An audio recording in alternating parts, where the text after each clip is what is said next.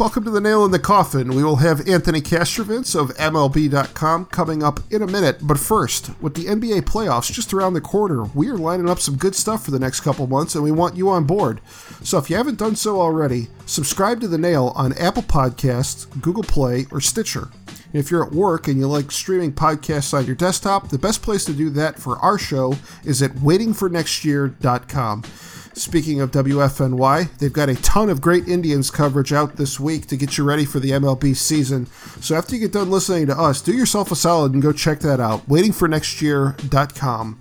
And finally, like our Facebook page, facebook.com/The Nail Podcast, and be sure you're also following us on Twitter at The Nail Podcast. We're really working to build the show, so if you can tell your friends about us, share our episodes on Facebook and Twitter, and really just help get the word out there, it would really help us out, and we'd appreciate it.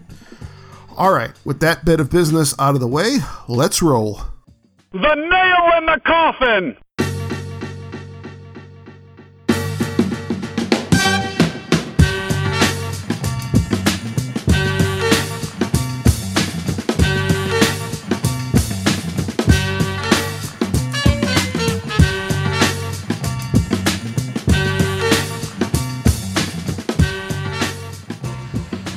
The Nail. I'm Tom. He's Travis. We're recording on Tuesday. Trav, how are you, buddy? Doing well, Tino. How about you, buddy? Can't say I'm doing too bad. Just kind of getting ready to shift gears here, get into baseball mode. Believe it or not, actual Major League games are going to be played this week. I'm looking out my window here. It's 40 degrees and raining, but thankfully the Indians... Yeah, I couldn't ask for anything better. Thankfully, the Indians are going to be opening up out on the West Coast in Seattle on Thursday night. So to help us get ready for the new season, we have Anthony Castrovince, national columnist for MLB.com and a frequent contributor on the MLB Network. Anthony, it's been a long time, man. Thanks for joining us. How are you? It's been a very long time, Tino. Thanks for having me on, dude. It's I thought we were just here to share stories about the Athens Messenger and the News Herald and things of that nature. But I guess we can talk a little baseball too. Yeah, you know, normally at this time of the year we might be making preparations for Palmer Fest, but unfortunately those days are long since passed. On to bigger and better stuff. And let's talk about the Indians. Kind of an interesting off-season. Lost a whole lot of guys. Carlos Santana, Jay Bruce, Austin Jackson, Brian Shaw, Joe Smith, even Boone Logan and the immortal Craig Breslow. If for the Tribe fans listening on the panic meter, where should we be with that much talent going out the door? Well, certainly pretty high on the Boone Logan and Craig Breslow front, but thankfully they still got Tyler Olson, I guess, who yet to give up a run, so that helps. But no, I mean, just speaking generally, I don't think it's the panic meter so much as you just wonder about the next line of reserve should things start to go awry on the injury front. I think they're a little more fragile this year than last. I think that's fair to say, especially in the bullpen. You know, that's clear to say in the bullpen with the loss of Brian Shaw and Joe Smith. And they got some good arms who can give them some good innings back there. Nick Goody had a really underrated year last year. And I just mentioned Tyler Olson. He was quite a revelation, came up from their system from the left-hand side. And, you know, Zach McAllister, Dan Otero, these guys have pretty good numbers over the last couple of years. So they have bodies, but you know, if something were to happen to, and you could say this last year, but if something were to happen to Andrew Miller, for instance, there's really no accounting for that. Last year, they would have been a little better positioned for that, just with the innings that Brian Shaw can accumulate. And they went out and got Joe Smith midseason. They might have to do something else midseason this year. I think they're kind of going into the year with the mindset of let's just see, let's let the season tell us what our flaws are, as opposed to proactively going out and acquiring people. Obviously, they had to fill first base. They did that with Yonder Alonso. And but other than that, you know, it was a really quiet winter. And I think they have the luxury of a not so deep division, to say the least, to kind of let 2018 dictate, okay, what direction do we have to take midseason as far as plugging holes and plugging gaps and that sort of thing. So we'll see what happens. So you mentioned the division there, and that right now the Indians are, I think, the number 2 favorite in Vegas for winning the World Series and all that, and like 13 or 14%, I think was what it was at, which seems really high. But that's more just a virtue of the fact that they're essentially guaranteed to not have to play in that play-in game, which obviously can be, you know, could go either way, and that's, I think, probably the biggest thing. How far assuming that you think they are not necessarily on the same level as the Astros and the Yankees and the Red Sox, how far off do you think they are? Oh, I don't make that assumption. I mean, it was just a 102-win team last year. And granted, yeah, they lost some pieces, and they didn't have the dynamic winner that you had with all those three teams you just mentioned. The Astros acquiring Garrett Cole to what was already a really good rotation, and obviously with the Yankees adding Giancarlo Stanton and really deepening their bench, and the Red Sox getting JD Martinez. But it's easy to get swept up in those narratives and forget, the quality that's already there. But yeah, one factor the Indians have that those teams don't have is a more winnable division picture. And I say that because you do have to be careful. I mean, the Twins could certainly be a surprise team again this year, taking another leap forward. They made a major leap from north of 100 losses to a wild card berth last year, and they made some interesting maneuvers in the last couple months. Some cost efficient and perhaps effective moves to really support that club and help it take the next step. But I do think it would probably take a lot of help on the Indians' part, from an injury standpoint, from a performance regression standpoint. And maybe that happens because baseball will sneak up on you that way the minute you start to make assumptions about these sort of things. But there's no doubt about it that they're in a good position to pad their win total, within the AL Central. And yeah, they're in a very clear spot to get back to October as a division winner. And then it's just a matter of, who's hot at the right time and, how deep is the bullpen running at that point? I know last year going in the division series, there was a lot of concern about that matchup with the Yankees just because the Yankees bullpen was an absolute force. And that and some other factors that came up during that series, primarily, Corey Kluber's back issue, led to what you saw and them, giving up a 2-0 lead in that series. So anything can happen in October. But, if this team survives this season healthy, it certainly has the goods to advance deep into October again, just because, the pitching's really good. The offense could be opportunistic, and it should be a club it's obviously got every incentive and every bit of hunger in the world to, go deeper than it did last year and to get the win that eluded it in 2016. Let's talk a little bit about, you kind of mentioned a couple times, health and whatnot. And the Indians have got some guys that, can be really productive, but have also been dinged up off and on over the last couple of years. I mean, Michael Brantley, I think, is the first one that comes to mind. Jason Kipnis has battled some injuries. Lonnie Chisenhall. Are the Indians kind of rolling the dice there a little bit with putting too much on some of those guys, knowing what we've known over the last few years? Yeah, a little bit. I mean, that's definitely fair. So, and the winter was interesting the way it played out, and I wonder if, the old hindsight 2020 kind of thing where, maybe they would have made different choices had and nobody in baseball knew this winter would play out exactly as it did, with the free agent market being so slow to evolve on the position player front, on the starting pitcher front. It was pretty normal off season if you were a high quality reliever, but for everybody else, it was a dogfight to get, a proper contract. And Carlos Santana did extremely well in those conditions, getting 3 years and $60. But the Indians had to make the decision on Michael Brantley's option, several days after the World Series.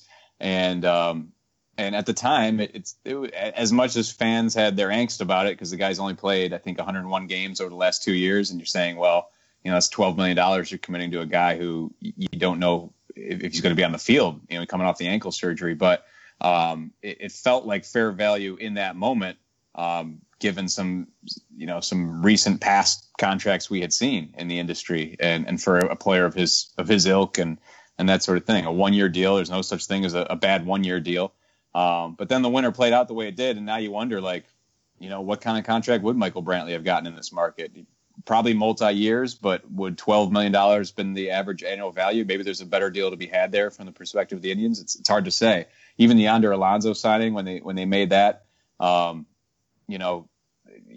like Logan Morrison and Lucas Duda, they got less than Yonder Alonso did when all was said and done. So he did pretty well as well. So you never know how those things are going to play out, but they're definitely taking some injury risk into the season, especially in the outfield.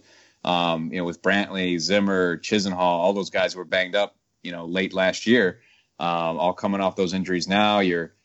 Brandon Guyer is now they needed a right-handed bat for balance out there, and he's that guy. He's coming off a wrist injury of his own, surgery of his own. So So it's going to be a hodgepodge out there, as kind of has been the norm the last couple of years. Their outfield's been a rotating cast quite a bit the last couple of years. And Rajai Davis is back in the fold, of course, this year. But it's going to be a moving target, and it could be an area where you see some things happen midseason. Maybe it's a trade.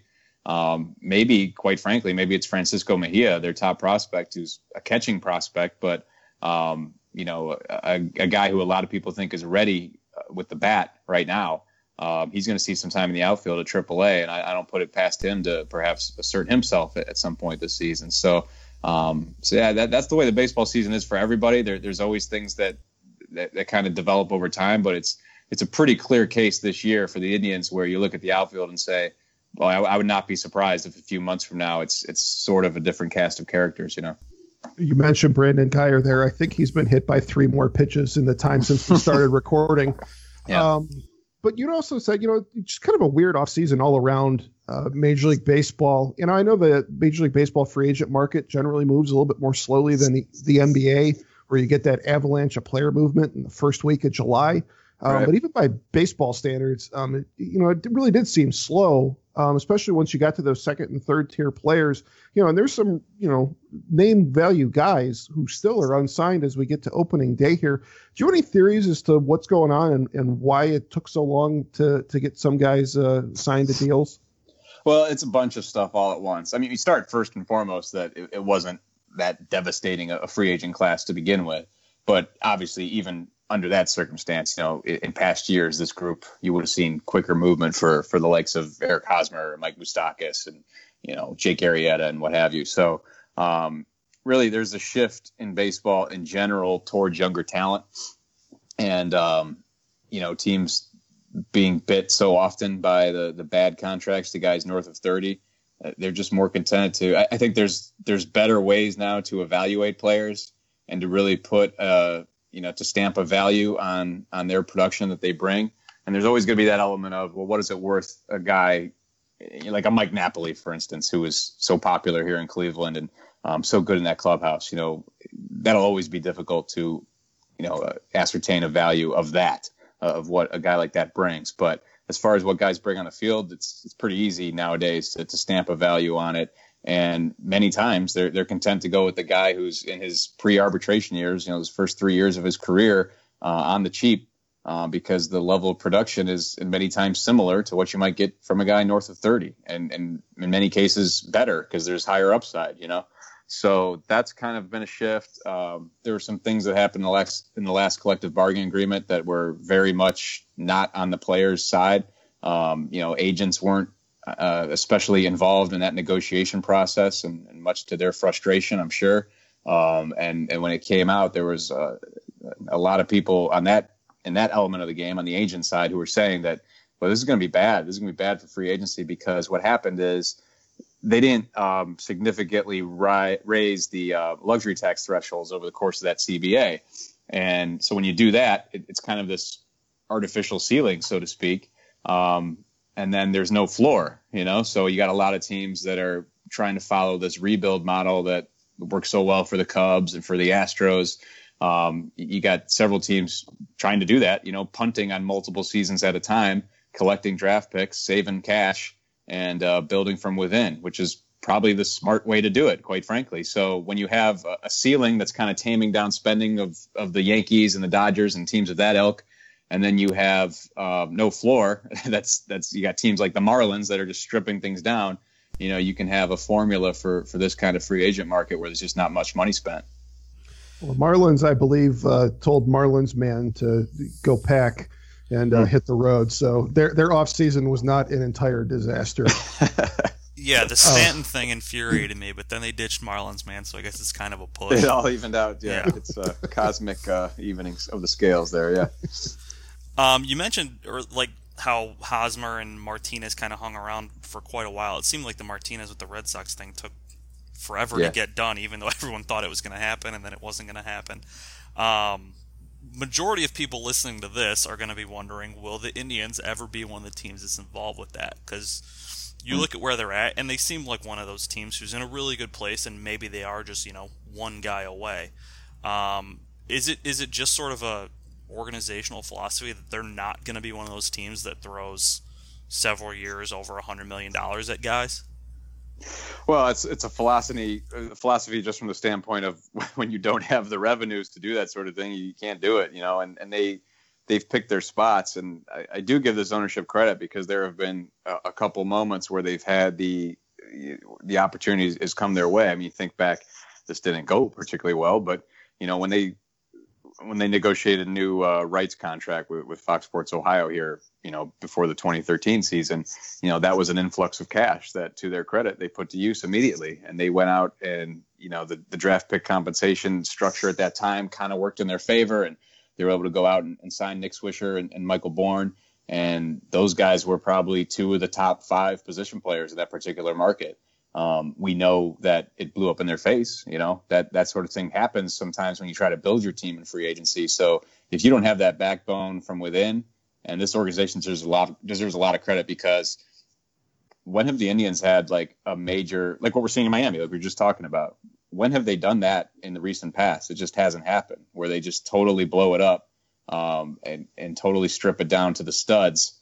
And do that for a prolonged period. I'm talking about a 3, 4, 5 year period that it sometimes takes to build a major league club. This has been a team that's, consistently had that next wave of talent coming up, be it, guys they traded for or guys they drafted, what have you.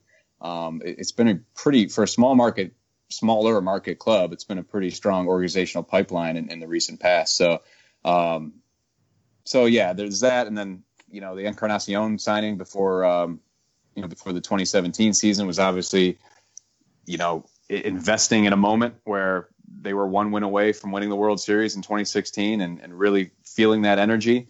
And they had a deep run in October that padded the revenues a little bit. And there was a player whose market was really a special circumstance. And now we see, maybe it was kind of indicative of where free agency was trending anyway, but his price tag came down substantially. The number of years attached to him came down substantially, and suddenly he's in their wheelhouse. And, when they signed Encarnacion, everybody in the industry is saying, oh, what a great value for the Indians. But from the Indians' perspective, it was still a huge risk just because of, how that aligned with their player payroll and that sort of thing. It was still extending themselves quite a bit. So I warned people at that time, like, don't get used to this. This feels like a one-shot kind of deal. And I think this free agent market probably, bared that out a little bit. But so you try to you can't stress it enough how important it is to have the cost-effective in-house solutions. And when you got a guy like Jose Ramirez who comes up and out of nowhere becomes an MVP finalist and he signs an extension on the cheap,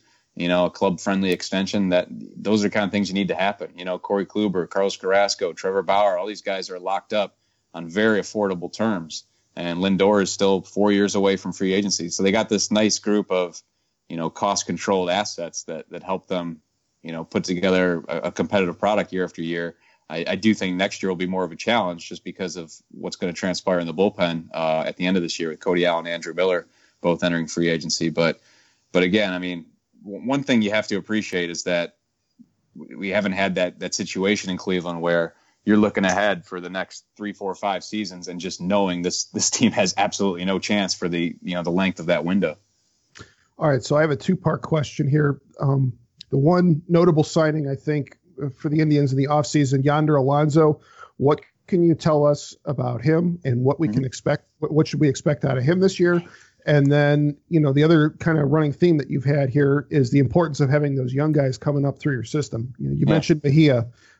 Greg Allen was another guy that I think turned some heads during spring training. Bobby Bradley was a guy who had a notable spring. Are those 3 guys in particular, or anybody else, can we expect to be coming up from the farm system and making a significant contribution this year? Yeah, I'll start with your second question. I mean, Mejia is the obvious one, of course, and it's just a matter of where is the positional fit going to be. Obviously, there's barring injury, which Roberto Perez and Yan Gomes had injuries in the not too distant past, and he never rolled out for something to happen behind the plate. It's just such a demanding position. So maybe something opens up for him there at some point this year. If not, I do see the outfield as a clear area of opportunity for him. Don't forget about Yandy Diaz, who was one of the, we have all these things we can measure now, and his hard hit ball percentage last year was right along the lines of Giancarlo Stanton. The problem for Yandy Diaz was, Stanton's hard hit balls were going 500 feet, into the seats, and Yandy Diaz's were ground balls to second base. So, there's always some thought that if he can elevate a little more consistently or a lot more consistently, they might have a special offensive talent there. We'll see. But he's a guy who, again, much like Mejia, where's the positional fit? He's playing third base, and obviously Jose Ramirez is pretty good and not going anywhere unless Jason Kipnis goes somewhere. So there's always that question. But you mentioned Bradley. That would take some injury at first base. But there's a guy who dropped, I think, like 30 pounds this offseason and, came to camp and looked great, and they were really impressed with that. So that's a nice depth option if something were to happen there. Their system right now, it's kind of interesting to me because the Indians have, it seems like their best areas of depth are places where they don't need the depth. And it seems like the places where, they could use the depth, starting pitching, bullpen. They have 6 or 7 viable starters at the big league level if everybody's healthy. Obviously, Danny Salazar is not right now, but the next wave beyond that is really troublesome. Cody Anderson is rehabbing from Tommy John. He might be their next best option when healthy midseason. But really, it's pretty thin pickings there. And in the bullpen, they got some power bats at the upper levels of their system. They have a strong enough system to go out and make a trade, at some point this season. And they got guys like Yu Chang, who's probably, under normal circumstances would be nearing big league readiness at shortstop. But of course, they have a pretty good shortstop. So when you have depth and you have depth in areas where you don't need it and don't have it in places where you do need it, sometimes that's a formula for a trade. Just find an organization where those assets are needed. But because they're a little thin on the pitching side in general right now. Their top pitching prospect is a guy named Tristan McKenzie, who's if you see him, he's about as skinny as a foul pole, but he throws. He's got amazing stuff, but he's on a lower level, so he's not a guy who's going to help them this year.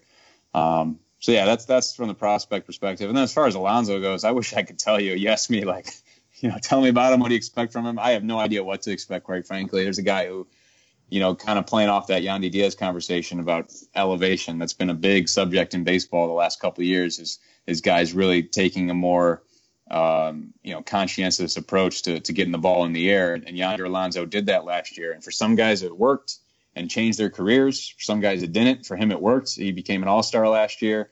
But it was all very heavily weighted towards the first half. He had like an OPS north of 900 in the first half. I think it was, about 750 or something in the second half. So if he's the second half Yonder Alonso, that's still a productive player. He could be a league average type player. If he's the first half Yonder Alonso, they just lengthened their lineup considerably. I don't think anybody really knows what to expect when a player makes. It was something they really weighed and tossed and turned over this winter, was when a player makes a major change like that. Not terribly late in his career, but late enough that he was kind of a late breakout. Late to have a career year.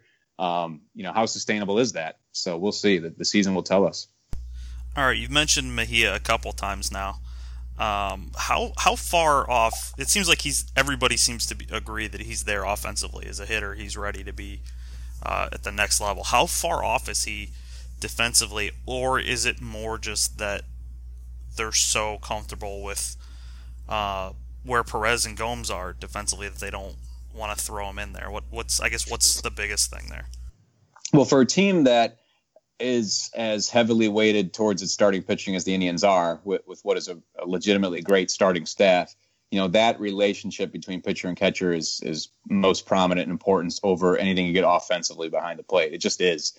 And those guys deliver, man. They control the running game so well. They have such a comfort level with the starters, and that should take precedence. I know fans get frustrated when those guys aren't hitting, and understandably so, but it's also understandable why the Indians would weigh the defensive end. And you occasionally get some moments. I mean, Roberto Perez seems like the only times he hits home runs are in big moments for whatever reason. But yeah, it's really not something they're focused on. Their offensive numbers or whatever at this point. It's what they bring to the table defensively. So in a different circumstance with a team that wasn't as shored up behind the plate, Francisco Mejia might be in the big leagues right now, or at least a couple weeks from now they might play the service time game with him. But There's certainly strides he can make defensively. I think that's true of any young catcher. It is a difficult thing, especially when there's a language gap. That's something that he's been working towards is communication with pitchers, and there's cutting down on passed balls, things like that. These are all things he could iron out. But as I said, the game is really accelerating the developmental paths of players, catchers included. So it wouldn't, under normal circumstances, he might be in the big leagues right now. And these circumstances and a win now team, he's kind of stashed away. And as you said, yeah, the bat is probably ready at this point. And I'll be really curious to see how they align the playing time, how much behind the plate, how much in the outfield. He saw some time at third base late last year. It wasn't like a tremendous experiment defensively at third base. Maybe you could make it work with more sustained reps there, but it sounds like, the outfield is more where it's at for him at the early part of this season. But the bat is special just because, switch hitter, this is a team that's had great balance in its lineup in recent years, and he would contribute to that, especially with the loss of Carlos Santana. That was a really professional quality at bat night after night from both sides of the plate that you're losing now, in free agency. So, and I'm not saying Mejia comes up and is, Carlos Santana right away, but, that balance is important, and, doesn't strike out a lot. And so he's the power is kind of progressing as he progresses in his career, which is, pretty normal, at that age. So he could be a special bat. Again, it's just a matter of where and when do you fit him in.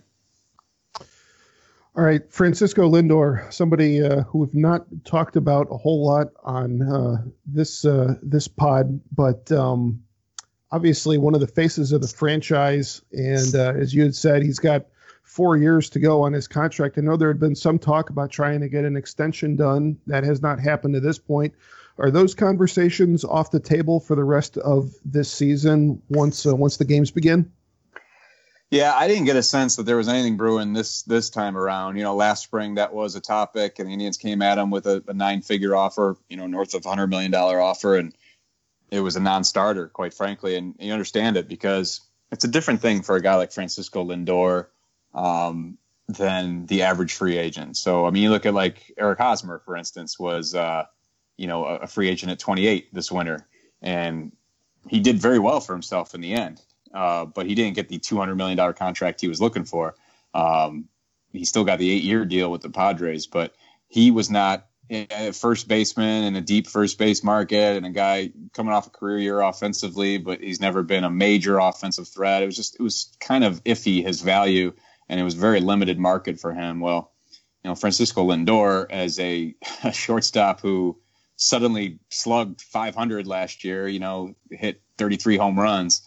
That's a pretty special player. He was a pretty special player before that offensive, power breakout last year. We all know that. We all saw that. So special defender, special person. He'll be a free agent. I'm not sure the exact age. I want to say he might be 27, 28 when he's a free agent. I think he could do pretty well for himself, all things considered, even in this changed landscape that we live in. That's a pretty special player. Him and Carlos Correa both fit that mold. They'll both be free agents at the same time. They both turned down the opportunity to sign major extensions last year.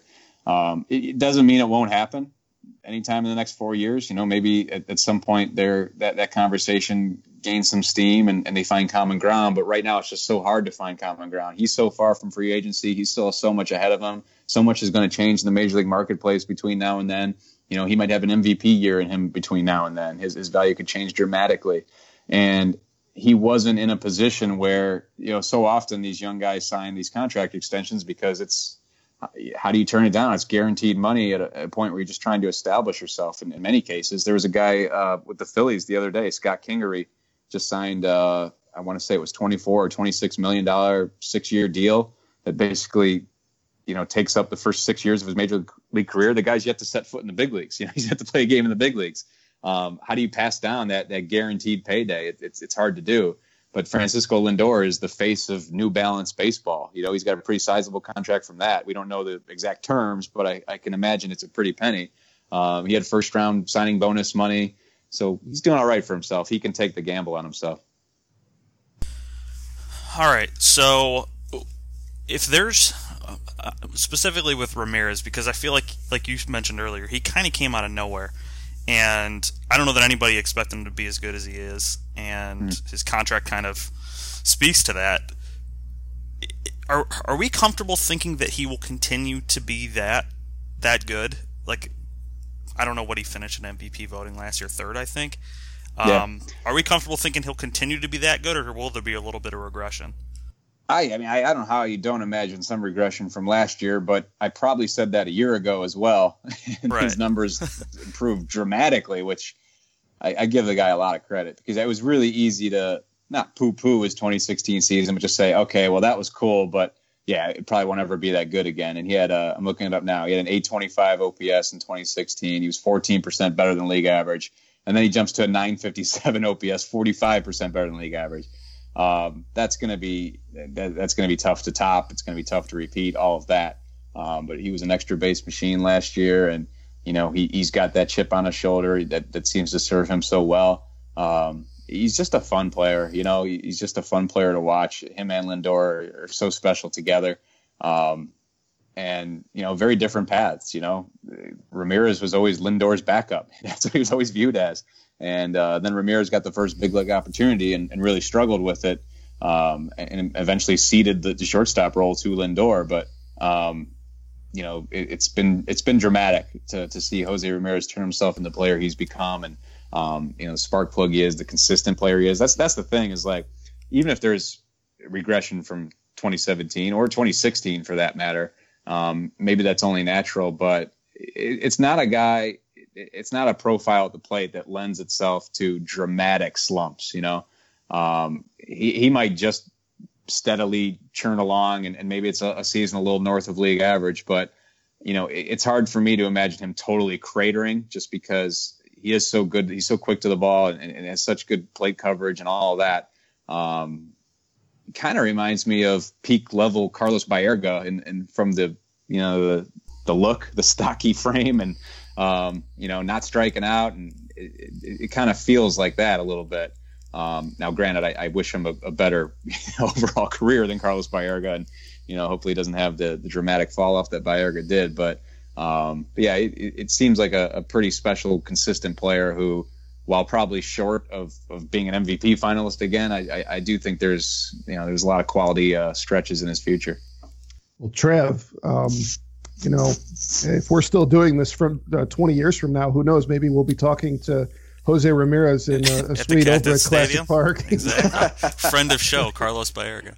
That's right. He's a friend of every show. Yeah, he's a friend of everybody. It's hard to you can't walk around the city without running into Carlos Baerga somewhere. It's amazing. Yeah, definitely.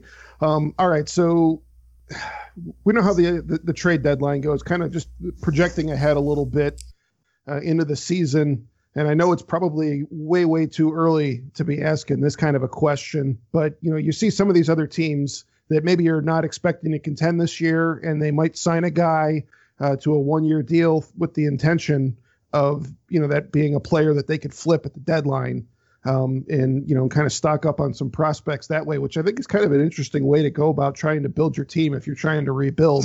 Mm-hmm. But between those guys and, maybe some other guys that are just on expiring deals, and who, if you're an Indians fan and you're just trying to keep an eye on the rest of the league, who are you kind of keeping an eye on as potential trade targets down the line? Oh man, you're jumping ahead of me. That's I don't know when we're gonna have you again. I got to empty the chamber here while we got you.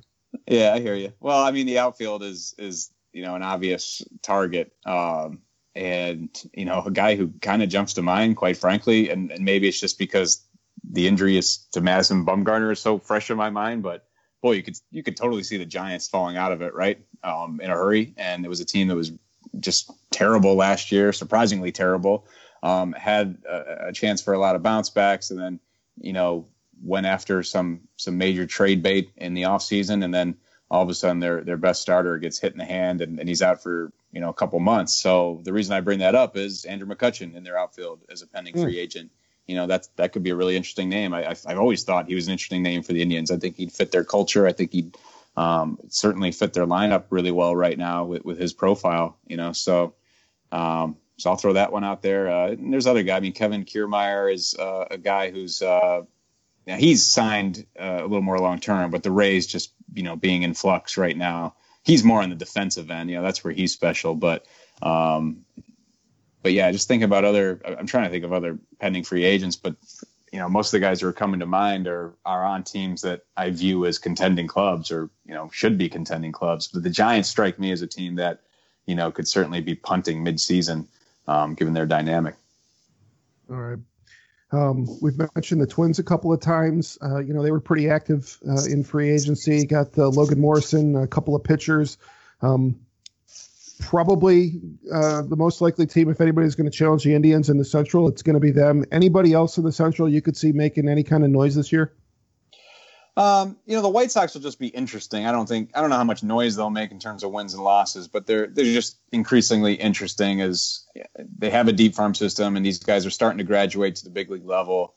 I don't think there'll be enough of those guys graduating, and I don't think the graduation rate will be positive enough that, suddenly they're in contention. But, you get a guy like Michael Kopech coming out and throwing 101, or whatever it is. He makes their rotation a lot more interesting. And Eloy Jimenez, will probably see him before the end of the year. He's a really dynamic outfielder. So they're starting to look like something. Yoan Moncada, his first full season, he could be a special player. So they might be a tougher out than people think. The Royals, it's hard for me to take them overly seriously just because they have some extreme question marks on the pitching side. They do have some interesting offensive players, but overall it's hard to see them making another run. And the Tigers are just terrible. I mean, they look absolutely terrible. Their rotation is a mess. So I would be absolutely shocked if they are, if they lose less than 95 games. I'd be really surprised. So, yeah, I mean, the Twins are where it's at, and that's why we say it. I mean, the Indians have a great opportunity here again in 2018 to run away with this division. But I do think the Twins could keep them honest. I really do believe that, because Twins, what we saw from them in the second half last year was real offensively. They were the most productive offense in the American League in the second half. They did it without one of their best hitters, Miguel Sano. He was hurt for most of that stretch. They did what they could with the pitching staff. It's still not great, but it lines up better on paper than it did last year. So yeah, they'll keep them honest. I really do believe that. Not going to lie, after all the years that Detroit tortured us, hearing that they could be losing 95 or more games this year just absolutely warms my heart. So thank you for doing that. No problem. Trav, you got any more questions? No, I think I'm good. I guess I'll throw out like the general like radio hack question. Like, what's like your bold prediction for the season? Just give me something fun to think about. Oh man. Well, I guess I'll just play off what I said a minute ago. How about they'll trade for Andrew McCutcheon. I'll just go with that. No, I don't know. I could see them having to trade for a starter too. I don't know who that would be.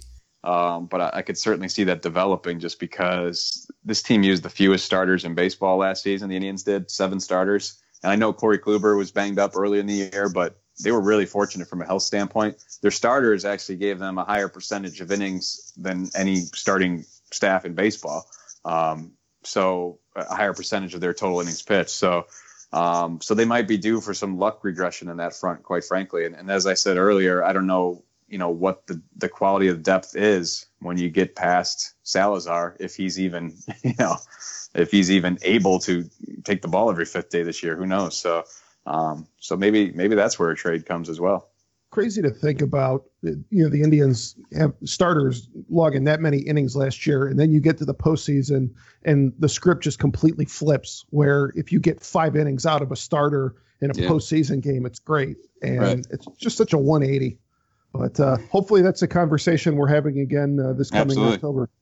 Yeah. All right. Well, Anthony, this has been great stuff, man. Really appreciate you joining us. You working on anything for MLB.com, or have you put anything out recently that we should have everybody go check out?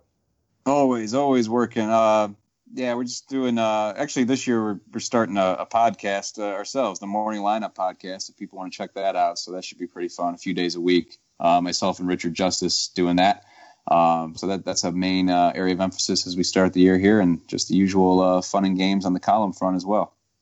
All right. You can follow Anthony on Twitter at Castrovince, and probably be seeing him on MLB Network as well again this year, right? Absolutely. I'll be there. Good stuff. All right. That's going to do it for us. Again, as a reminder, we are on Apple Podcasts, Google Play, and Stitcher. We are on Facebook at facebook.com/The Nail Podcast, and on Twitter at The Nail Podcast. Like us, follow us, share our posts, help us get the word out.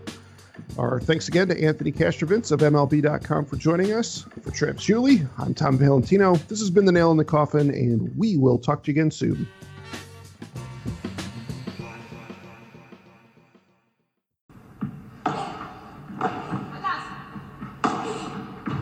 Hey there, and welcome to the Joy of Paddle podcast, hosted by me, Minter Dial, a veteran of the paddle tennis world, and sponsored by Paddle 1969. Whether you're a paddle tennis aficionado, just beginning, or have never even heard of paddle, or padel, as it's called in North America, this is an exhilarating new show that delves into the captivating stories of notable paddle personalities worldwide. In its inaugural season, you'll be treated to exclusive anecdotes, valuable tips, life lessons, and humorous moments shared by esteemed professional paddle players, industry insiders, and passionate paddle enthusiasts. With each season aligning with the Pro Tour, you can anticipate 2 engaging episodes per month.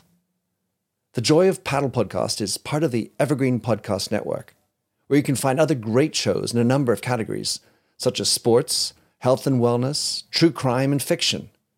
To find out more about Evergreen Podcasts, go to www.evergreenpodcast.com. Vamos!